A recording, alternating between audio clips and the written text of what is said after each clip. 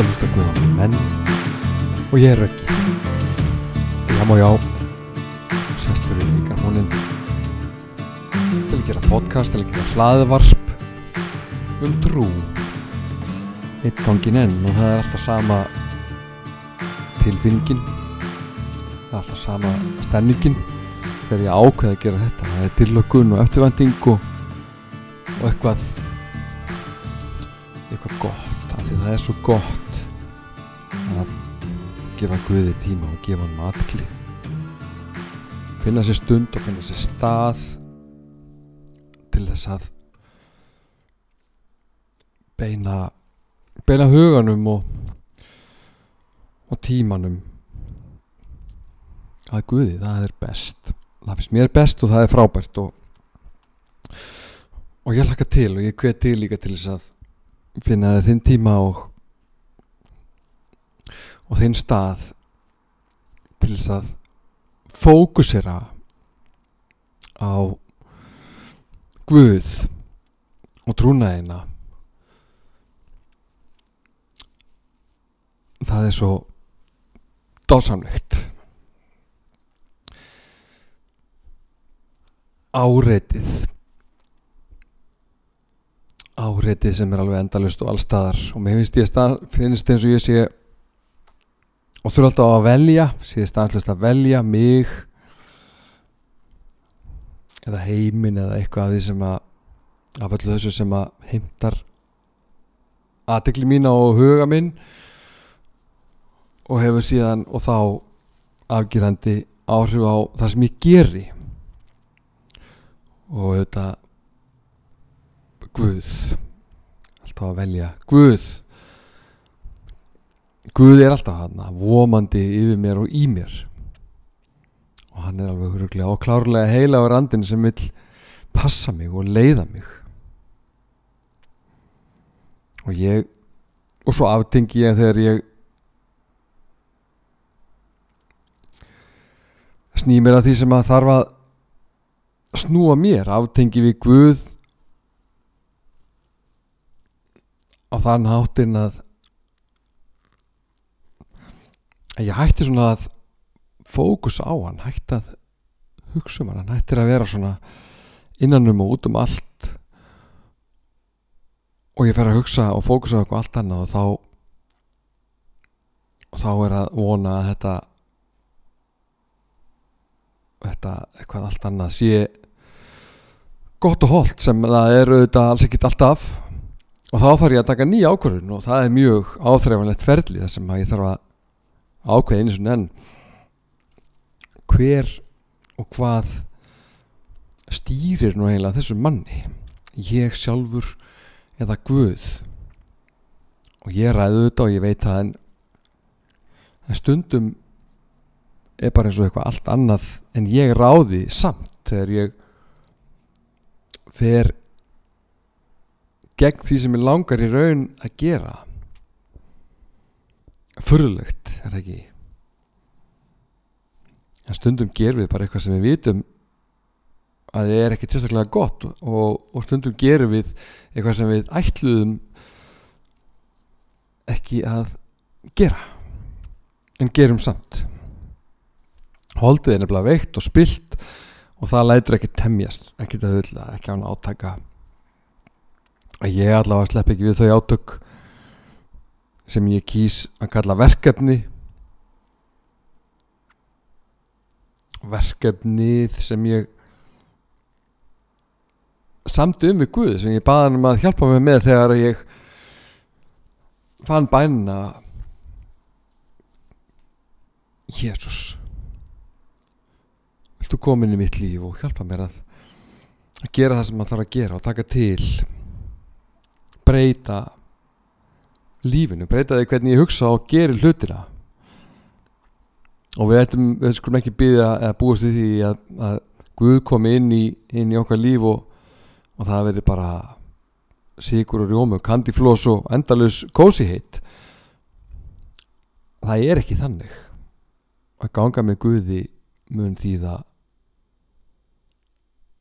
heilmikla röskun. mest fyrst og svo meira seinna og allt til betri vegar. Í Postulasögunni 3. kafla og 19. versi stendur þetta í Jesú nafni: takið því sinnaskiptum og snúið ykkur til Guðs svo að hann afmáið syndir ykkar. Amen. Sinnaskipti og syndir. Og þetta tvennt verður einhvern veginn þema í lífi þeirra sem ætla sér að fylgja Guði og hvoru tekja uppspretta ýmis konar gleði og rauna. Nú orðið og sífellt meira og meira gleði hjá mér, líka þegar ég rata í raunir, að því þar er Guð rosastór og ég lítill, og það er það sem ég vill, meira af honum og minna mér. Það er algjört offramboð af mér, og á þessum stað það er allt hægt, en það er líka allt ómögulegt ef ég vil ekki að snúa mig frá hinu illa til þess góða, frá mínum vilja til vilja Guðs, og það geri ég reyndar alltaf á endan, bara misjafnt hvenar og hvernig ég finn þennan enda og hvar, en ég kem samt alltaf aftur til Guðs, en það er svo sem ekki eins og ég fari langt, því að heilagur andi hann sleppir ekkert tökunum, en það biði ég alla dag og byrja alla dag á því að biðja heilagan andi að leiða mig, og þá verður það þannig. Amen. Það hefur alltaf verið þannig og það verður alltaf þannig, og þegar ég syndga þá gerist alltaf það sama. Guð gerir sér sýnilegan og ég finn fyrir því að ég á endurlausn hjá honum, þessa sömu, nákvæmlega þá sömu og hinn fyrsta dag þegar að ég sveif inn og út kirkjugólfið og fannst heimurinn aldrei hafa verið fegurri. Og þannig mætir Guð mér á mínum vonda degi. Ég verð samt svektur, ég verð fúll með mig að því að ég veit að ég get betur, ég á að vita betur, en ég get samt einhvern veginn ekki betur. Og falli verður með undarlegum hætti óhjákvæmilegt, og það er óþolandi, og það getur líka verið niðurbrjótandi, og er það oft, en það er óþarfi. Guð er góður og Guð elskar okkur, og aldrei meir en þar, aldrei meir en þarna.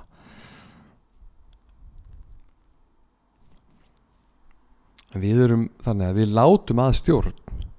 Það er alltaf eitthvað sem er að hafa á okkur áhrif, og við hugsum stanslaust, erum að taka inn og melta, og við bregðumstu aðstæðum og öðru fólki alltaf, við erum alltaf að því mismeðvitað.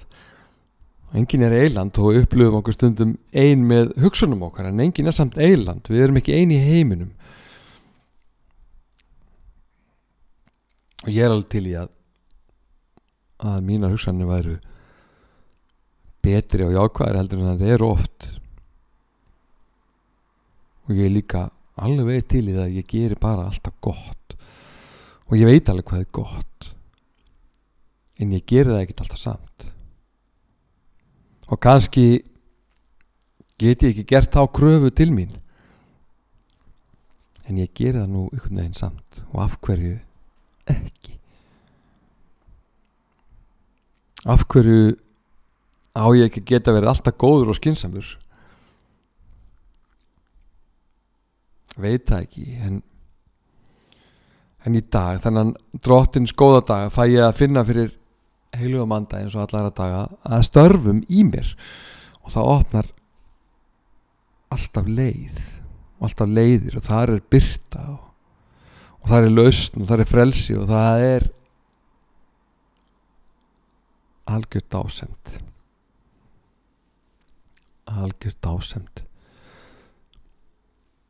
Og af hverju er ég þá ekki alltaf þar? Af hverju læti þetta ekki vera alltaf ferðalegið og dásemdina áfangastæðin? Hvað stjórnar mér, segiru? Syndin er plássfrek og hún er stjórnsum hjá mér, satt að segja, en ætti ég samt ekki að hugsa meira þetta góða sem er þarna líka? Er ekki alltaf betra að vera jákvæður og opinn fyrir möguleikum í stað í staði þess að hugsa ómöguleikana og það sem að gengur ekki vel.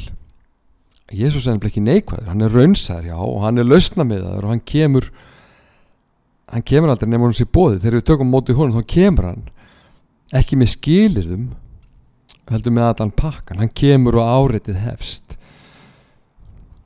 hinn sífellda barátta milli góðs og ills, og við fáum að kynnast nýjum friði leið og við finnum ófriðin sem að stafar að því að geti ekki alltaf verið opinn fyrir því sem að heilagur andi er að reyna að leiða okkur til. Og þetta er alls konar og þetta tekst ekki alltaf, þetta er ekkit vesen, þetta er frábær leið til nýs lífs og hver einasti dagur er þannig leið, hvað sem að þú trúir því eða ekki. Við erum alltaf að koma einhver stað frá og stefnum á annan stað og í leiðin erum við að safna vöðvum, andlegum vöðvum og reynslu sem öll mun nýtast okkur á einhvern hátt. Og ég held að við ættum ekki að gera ráð fyrir því að við losnum við glímuna við okkur sjálf, þessa endalausu glímu við misgamla drauga sem að kunni ekki hypja sig, sín ekkit á sér neitt farasnið. En heilagur andi, hann mun opna augun, hann mun opna nýju augu og hann mun kenna okkur aðrar aðferði til þess að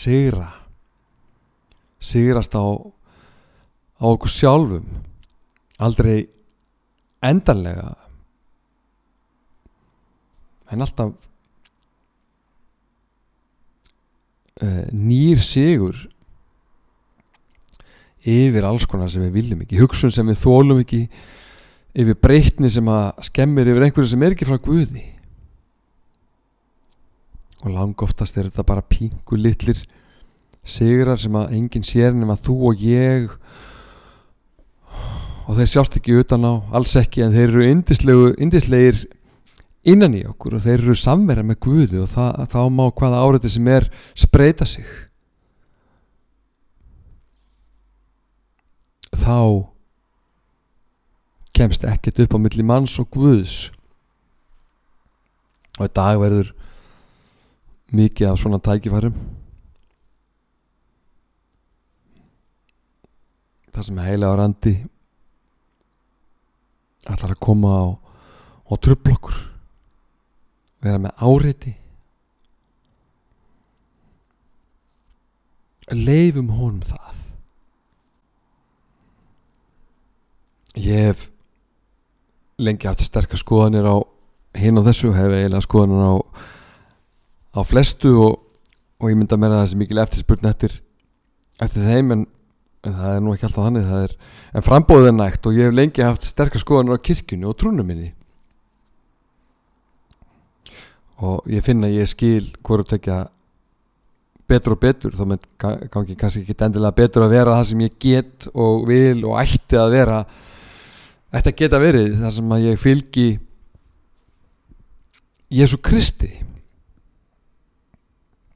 Og það eru eiginlega nánast óteljandi kirkjudeildina, svo það þarf ekki að koma óvart og að eitt sjái fagnaðarerindi öðru seldur en annar, og það má og það er fegur og það þarf ekki að sundra vegna þess að eitt kennir Jesús umfram annað: við elskum, við erum kærleysík, mest þegar það er erfitt og óaðgengilegt, og það er stundum þannig líka í kirkjunu og á göngunni, og þá er ekki afleitt að hafa friðarhöfðingan og kærleysboltan Jesús frá Nasaret að leiðtoga lífsins og hugsana og gerða.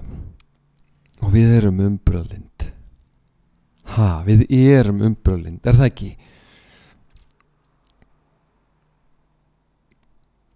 Við með skosti ætlum að vera það.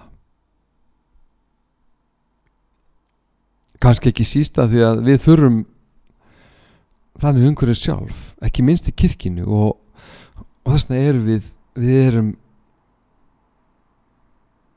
umburlind, við erum það í raun, ekki bara í orði heldur líka á borði, og það þýðir að við erum stundum í kringum fólk sem að skilur heimsöguna öðruvísi heldur en við, og það má, og við elskum það líka.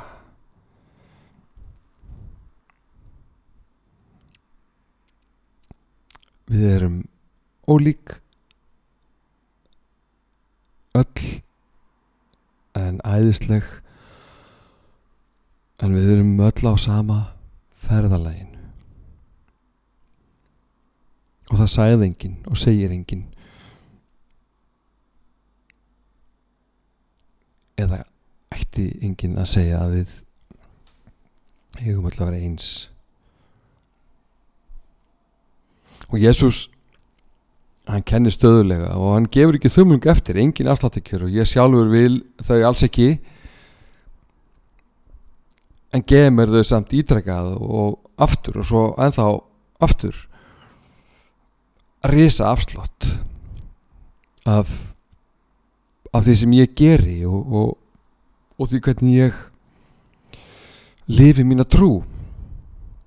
Og þannig rúlla ég bara, og þannig rúllum við mörg, og ef Jesús þolir ekki þannig fólk, þá þolir hann ekki marga. Og kirkjan á að mínu mati helst og mest að sinna boðun fagnaðarerindisins. Ef hún gerir það, þá verður henni ekki bara óætt, heldur þá verður hún sterk og stöðu og rúmgóð. Hún verður rúmgóð. Nóg pláss fyrir alla, hún verður hlý og hún verður opin, og allt það sem við bestindugir þurfum þegar við komum að leita þeirra lækninga sem að Jesús kom til þess að bjóða okkur upp á.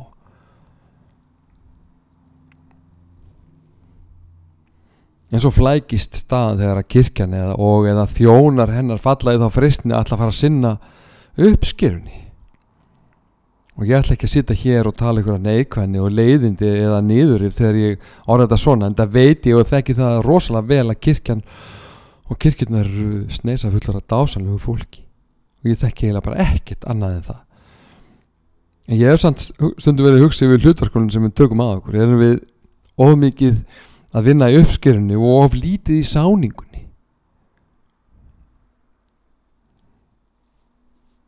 Við erum lærisveinar, við erum að sá, við erum að reyna að gera Jesús frægan. Við lærum fagnaðarerindið og kennum það, við lifum það, og er það ekki það sem við erum að gera? Við erum ekki dæmandi, við erum kærleiksrík, við erum umburlind, við elskum, og kirkjan á að vera þannig, sérstaklega þegar það er erfitt. Guð vinnur verkið, við sáum Guð vinnur verkið, og það er engin prestur eða engin kirkja að dæma neitt eða benda á ykkur. Guð vinnur verkið, við erum að sá. Þannig skil ég þetta.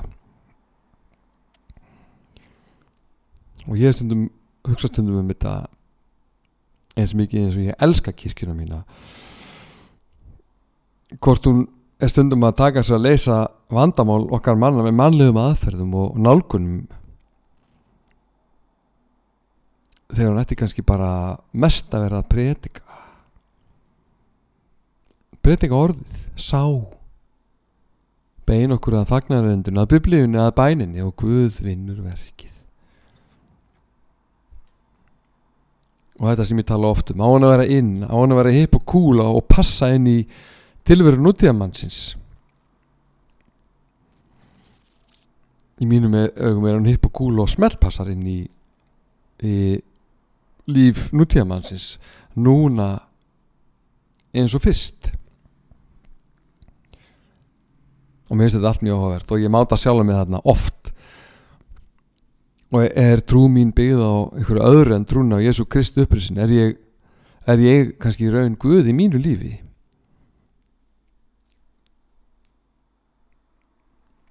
Og af hverju eru kirkjurnar ekki alltaf fullar? Jesús er fullkomin og þetta er stór fullning, en hún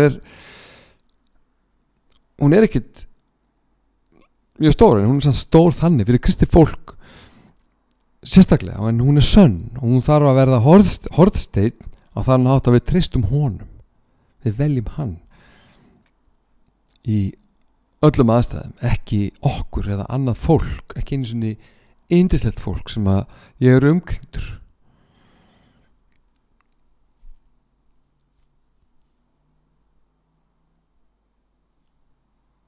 Og þetta er heilmikið sem ég er að segja kannski þegar ég segi þetta akkurat svona. Og auðvitað er ég alls ekki að tala að hverfa frá fólkin okkar eða vera neikvæð eða ekki samfélag eða treyst ekki fólki og leiti ekki til hvers annars og til stuðningi og ráðum, og ég er ekki að tala það eða hætta bara að vera í samfélagi manna. En við ættum samt að velja annan gildismat, við ættum að velja nýtt og allt annað, og það stendur fyrir utan þetta venjulega sem við þekkjum í heiminum. Það er einfallega annað og fyrir mig betra og árangursríkara sama hvernig ég mæli það. Það passar alltaf inn, það er jafnvægisstillingi mín og það er góða byrjunin. Og það stendur og það stenst og það eitt og sér gerir gæfumunin, ekki síst fyrir kristi fólk sem að þarf eins og annað fólk að takast á við og burðast með lífið og öll þess verkefni og stundum vandamál. Fagnaðarerindið erindi kirkjuna við söfnuðin, alveg eins og það erindi var erindi Jesú við sinn samtíma, og kom hann til þess að vera þægilegur, kom hann til þess að taka þátt í daglega amstri þess tíma, kom hann til þess að vera með, synda með straumnum? Nei,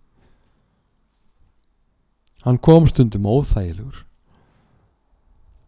og ögrandi að hans að ætla sér að beilinni. Þau sem að hlustuðu fundu mörg til þess að þarna kom hreyfing á alls konar sem að einhvern veginn vildi ekki láta hreyfast en þurfti þess samt svo sannarlega, og þetta tengi ég vel við. Fagnaðarendi hreyfi við alls konar hluti sem að ég það svo sannarlega að breyta, en gengur alveg óheimilega hægt. Og Jesús kom á þennan stað og hann var ekki að tala tungumál sem að fólk skildi, hann var ekki að þykjast neitt.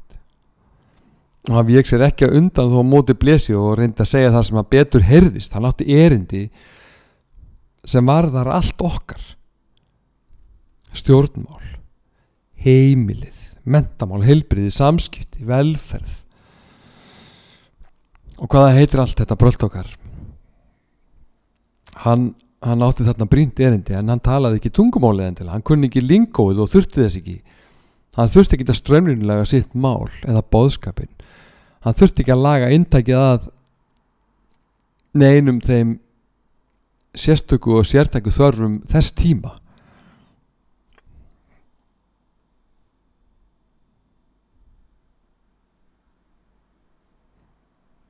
Hann var ekki að reyna að vera kjarkmikill en hann var það. Hann reyndi ekki að vera öðru sér rödd en var það samt. Hann hafði ekkert skilgjönd vald en hafði það samt. Hann reyndi ekkert að ögra en gerði það líka. Og af hverju ætti kirkjan ekki að gera það líka? Ekki meðvitað, bara fagnaðarerindi það ögrar. Það hefur alltaf gert það.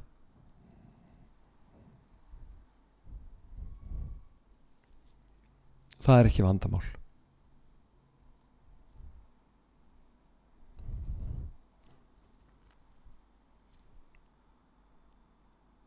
Hann átti ekkert og þurfti ekkert og skrifaði ekki stafkrók. Hann var samt með allt sem að þurfti og það náði eyrum og það náði hjörtum svo, og við þekkjum söguna, það hefur ekkert orðið láta á. Og kirkjan þar að mínum mati ekki vera neitt annað en samfélag fólk sem að boða þetta erindi.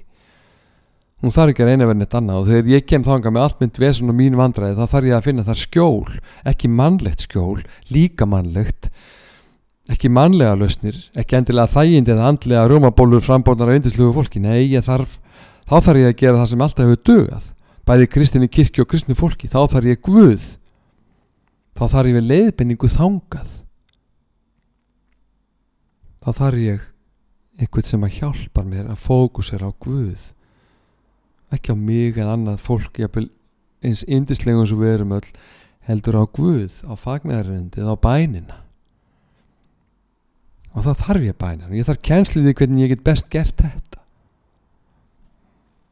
Sáningu, ég þarf sáningu, og ég er búin að ganga með Guði í 10 ár.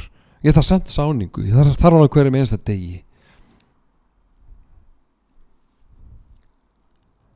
en kannski hefur kirkjan stundum gleymt sér í uppskýrunni, verið að bisa við að vera söfnuðunum allt í stað þess að beinunum alltaf, og hann afláts í átt til Guð sama hver vandinn er. Vandinn kannski hverfur ekkit, en Guð birtist eins og alltaf þegar hans er leitað. Það er engin maður Guð, það er engin meðalgangari milli manns og Guðs nema Jesús. Hann vinnur verkið. Heilagur andi kom til þess að leiða okkur. Á ekki kirkjan að leiða okkur þangað? Hugsa oft þetta. Jesús talar að við ættum að koma til föðurins, talar að við erum lærisveinar sem ættum að leita ríkis hans og réttlætis, og þá mun allt hitt veitast. Amen. Lausnin er hjá Guði en ekki mönnum, ekki einu sinni víðum mönnum, með allir þeirri virðingu sem mögulega er fyrir því frábæra fólki. Sáum í Guðsíki, beinum fólki þangað, og það mun breyta hjörtum, og það mun breyta heiminum, og það mun gera okkur hæfari allstaðar og alltaf, og það mun passa allstaðar inn í allt, og leifum Guð að vera það sem hann er, sálusorgari og vinur, læknir og huggari og ráðgjafi í hverri þraut, við hvern 30 hamar sem að við erum andspænis, ekki með neitt nýtt eða uppfært, heldur eilíft og satt erindi sem að breytir hjörtum, ekki aðstæðum, og þessi breyttu hjörtum muni geta allt og gera allt. Amen. Jesús kom til þess að gera svo margt gott, og hann er fullkominn. Það eru við ekki, og ekki kirkjan heldur, og hún á ekki eins og að reyna að vera það.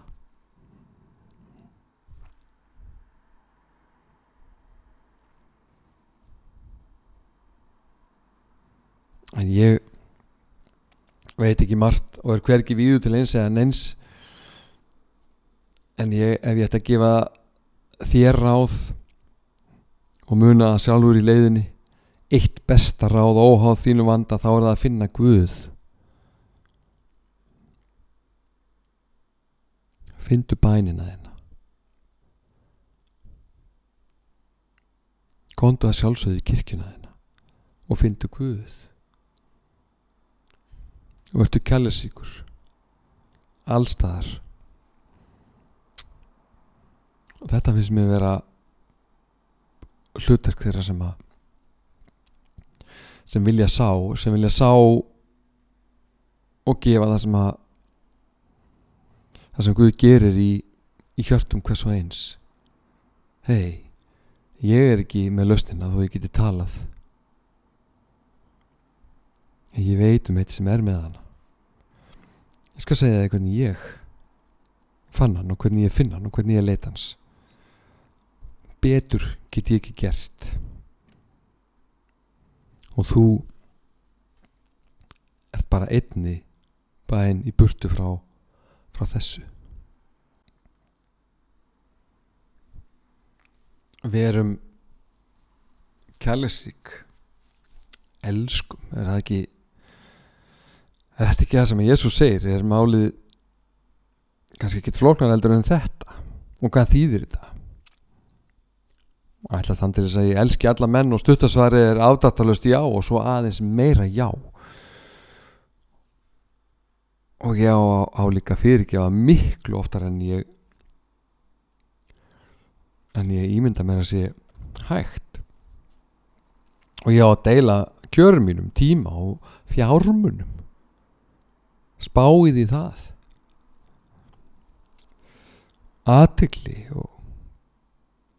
og ég á að taka aðra að mér í stöðulausa á það sem hafa það ekki eins gott og ég. Amen. Takk Jesús. Vá, hvað þetta væri frábæri heimur við værum öll svona. Og svo er gott að máta eigið líf við þetta. En Jesús sagði þetta allt og meira til, og fylgdi því svo úr hlaði þegar hann sagði að ég og þú varum einmitt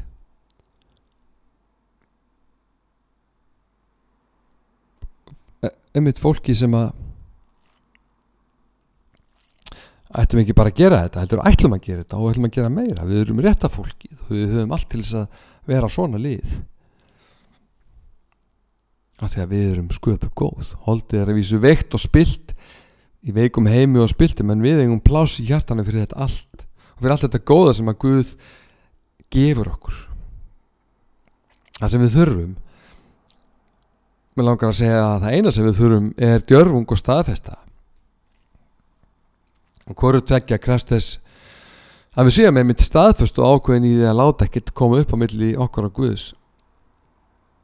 Það þýðir ekki að við séum ekki oft utan þessa þjónustusvæðis, en það þýðir aldrei að Guð sé horfin okkur, farin og búin að gefa okkur upp á bátinn. Það þýðir að það ásist að sífellt bara það innan með okkur og hún snýst ekki um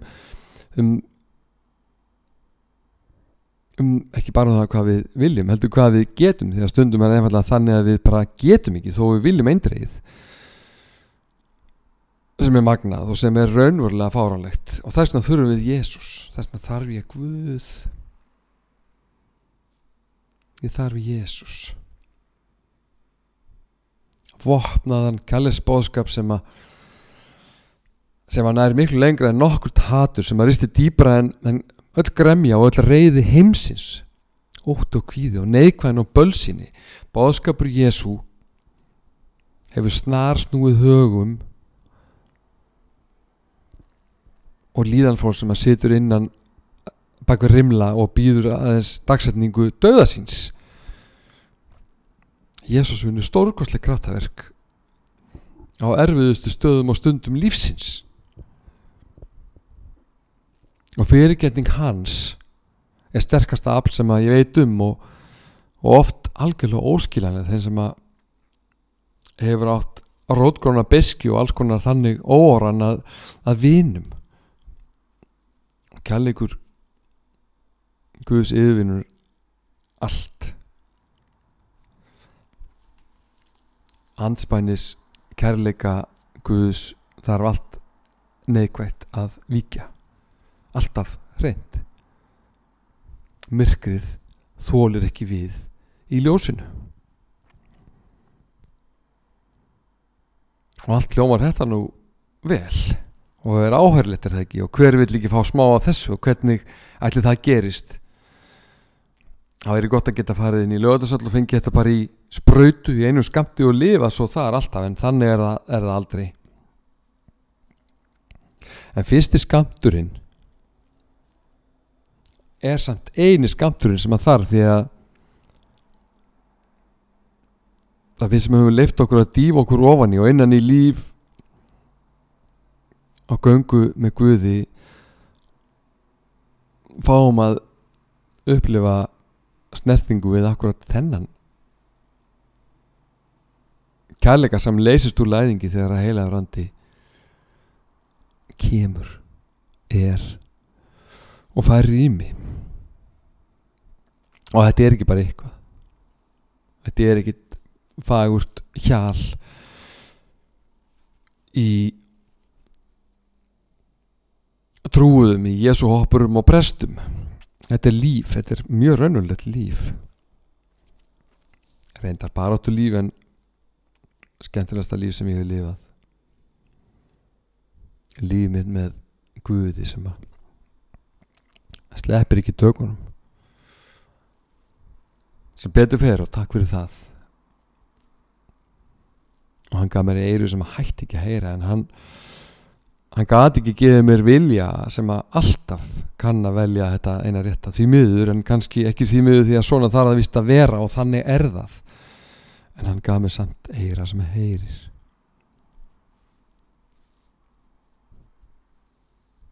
Og jú, og hann gaf mér þetta vilja sem vill, en hann gaf mér líka frjálsa viljan, og hann er reikull, þessi blessaði frjálsi vilji minn.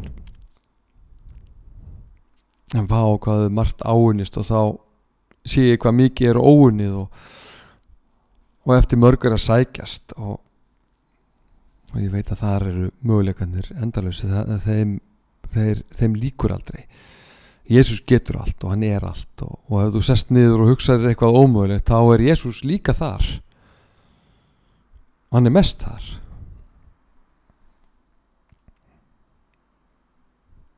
Elskið óvinnin, hlustið nú á þetta, elskið óvinnin, biðjið fyrir honum. Hefurðu prófað þetta? Og ef svarið er nei, byrjaðu þá núna og byrjaðu því að biðja Guð að leiða þig á þann stað að þú geti gert þetta og þú getur þetta. Þetta er ekki ómögulegt, þetta er ekki bara æskilegt, þetta er eina leiðin, þetta er besta leiðin, þetta breytir heiminum og þú getur þetta og þetta mun hjarta mun náttúrulega rifna út úr brjóskassanum þegar þú gerir þetta.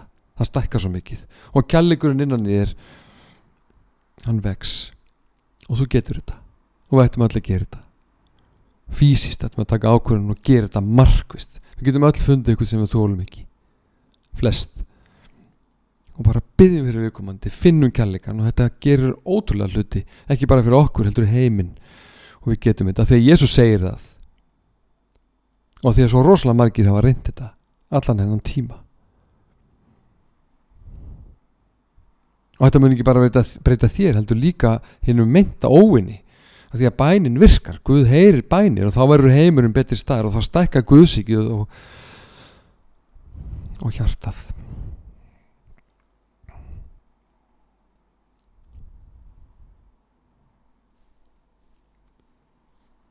Og verum mild,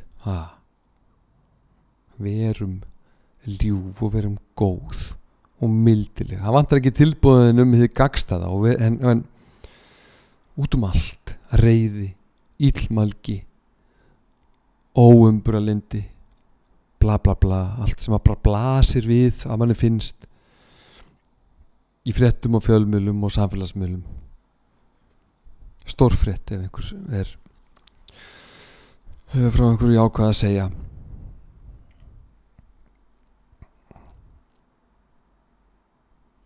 Það vantar ekki að frambóða slíku en við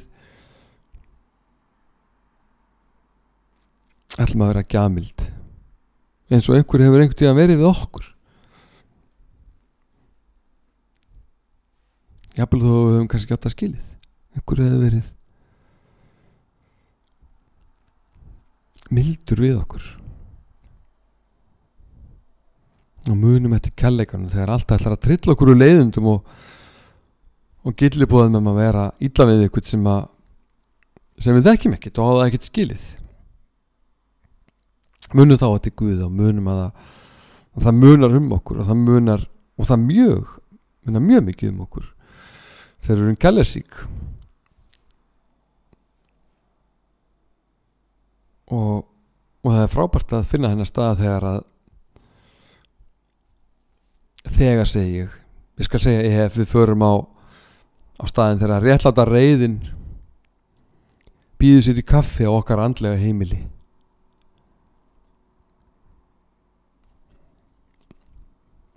Það er svo gott að vera reiður á því ég má það. Það er alveg óbáslega gott en það er gildra og það er afleitt og það er til önnur leið og miklu betri leið. Æfum okkur í þessu, finnum eitthvað, ekki endilega einhvern nákominn þó það var náttúrulega best en til vara einhvern sem er alveg að gera út af við okkur, einhvern sem fyrir rosalítið töðunar á okkur. Gæti verið stjórnmálamaður, það myndi líklega passa mörgum, bara einhvern sem okkur illa við eða þólum ekki, bara illan bífur á. Gæti verið vinnufélagi eða frændi. Það gæti verið þú og ég, eins frábæra við erum, velmeinandi feður og mæður, dætur eða synir, afar eða ömmur, leigubílstjórar eða sauðfjárbandur, allt saman börn Guðs, sköpu góð en með alls konar eitthvað sem hefur búið til einmitt alls konar eitthvað líf sem við af einhverjum ástæðum látum fara í töðar á okkur.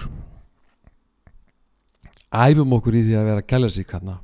Gerum þetta á raunverulegar æfingar, beinum hug okkar að því að vera kærleysíkin í aðstæðu sem hafa alls ekki þannig áhrif á okkur. Biðum Guð, byrðu bara Guð hvað sem þú trúið ekki. Góðu Guð, viltu koma að hjálpa mér í þessu? Bara þessi bæn er stórkostlega, hún heyrist mjög hátt á himnum og Guð mun hjálpa þér. Hann mun hjálpa þér og dagurinn verður betri og þá býrðu í betri heimi.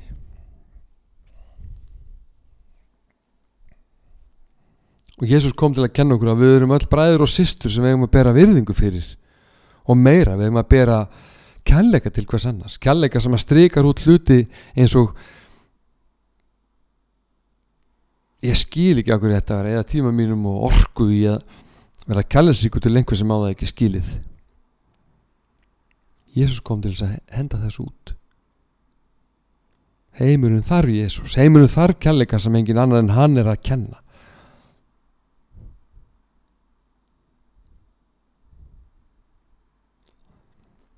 Við þurfum kærleika. Hver hefur ekki fundið það þegar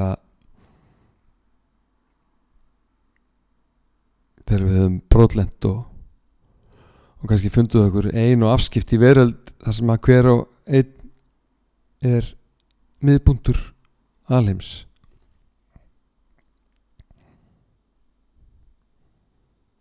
En þegar við letum Guðs þá verður hann þessi punktur og þá förum við að heyra þessi furðu tilboðum að vera alltaf góður við alla, líka það sem eða ekki skilið og algjörlega við þá, ekki síst fyrir okkur sjálf að fá að vera kærleysíkur. Ég segi að vera kærleysíkur á svona stöðum gerir yndislega hluti við okkar yndislega hjarta. Markús og Guðspjall 12:13 í Jesú nafni. Annað er þetta: þú skalt elska náungaðinn eins og sjálfa þig. Ekkert boðorð annað er þessum meira. Amen. Og við þekkjum þessi orð en heyrum við þau. Viljum við að þau verði vort daglegt brauð? Viljum við að heilagur andi minn okkur á? Við erum svona fólk og öðruvísi ekki. Við erum akkurat þannig fólk. Og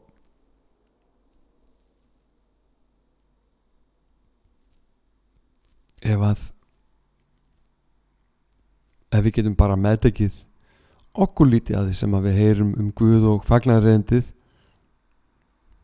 bara pingu,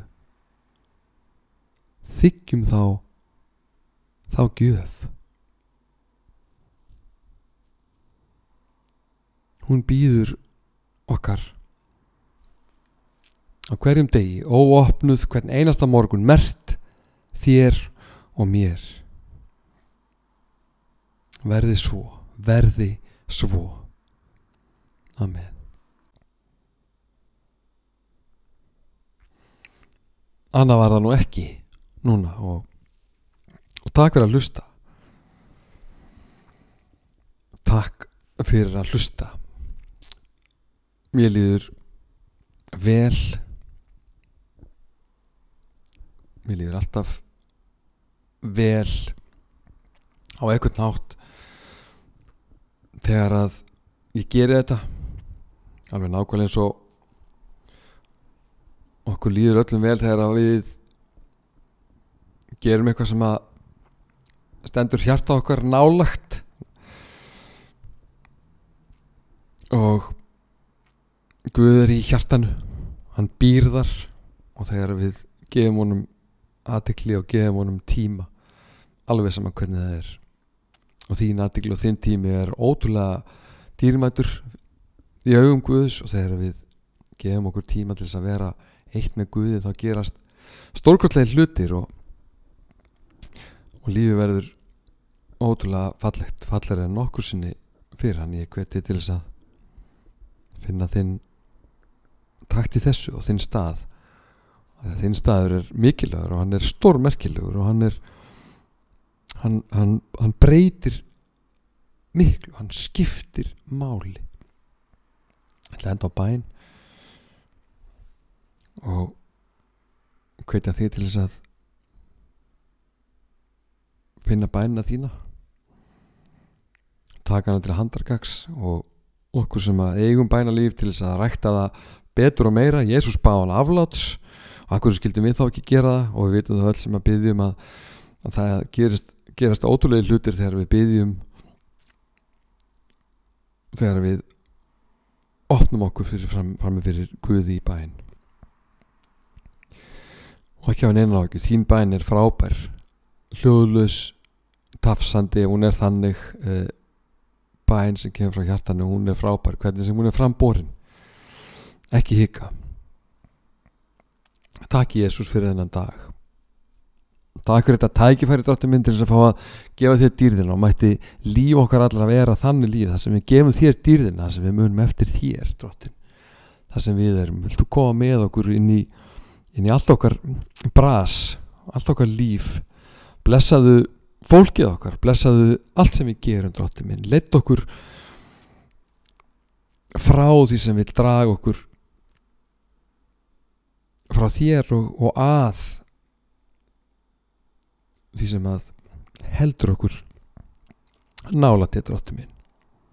Hjálpaðu okkur að biðja, hjálpaðu okkur að lesa, hjálpaðu okkur að vera þitt fólk, hjálpaðu okkur að muna eftir þér þegar það er stundum erfitt, og hjálpaðu okkur að fyrirgefa okkur sjálfum þegar að okkur mistekst.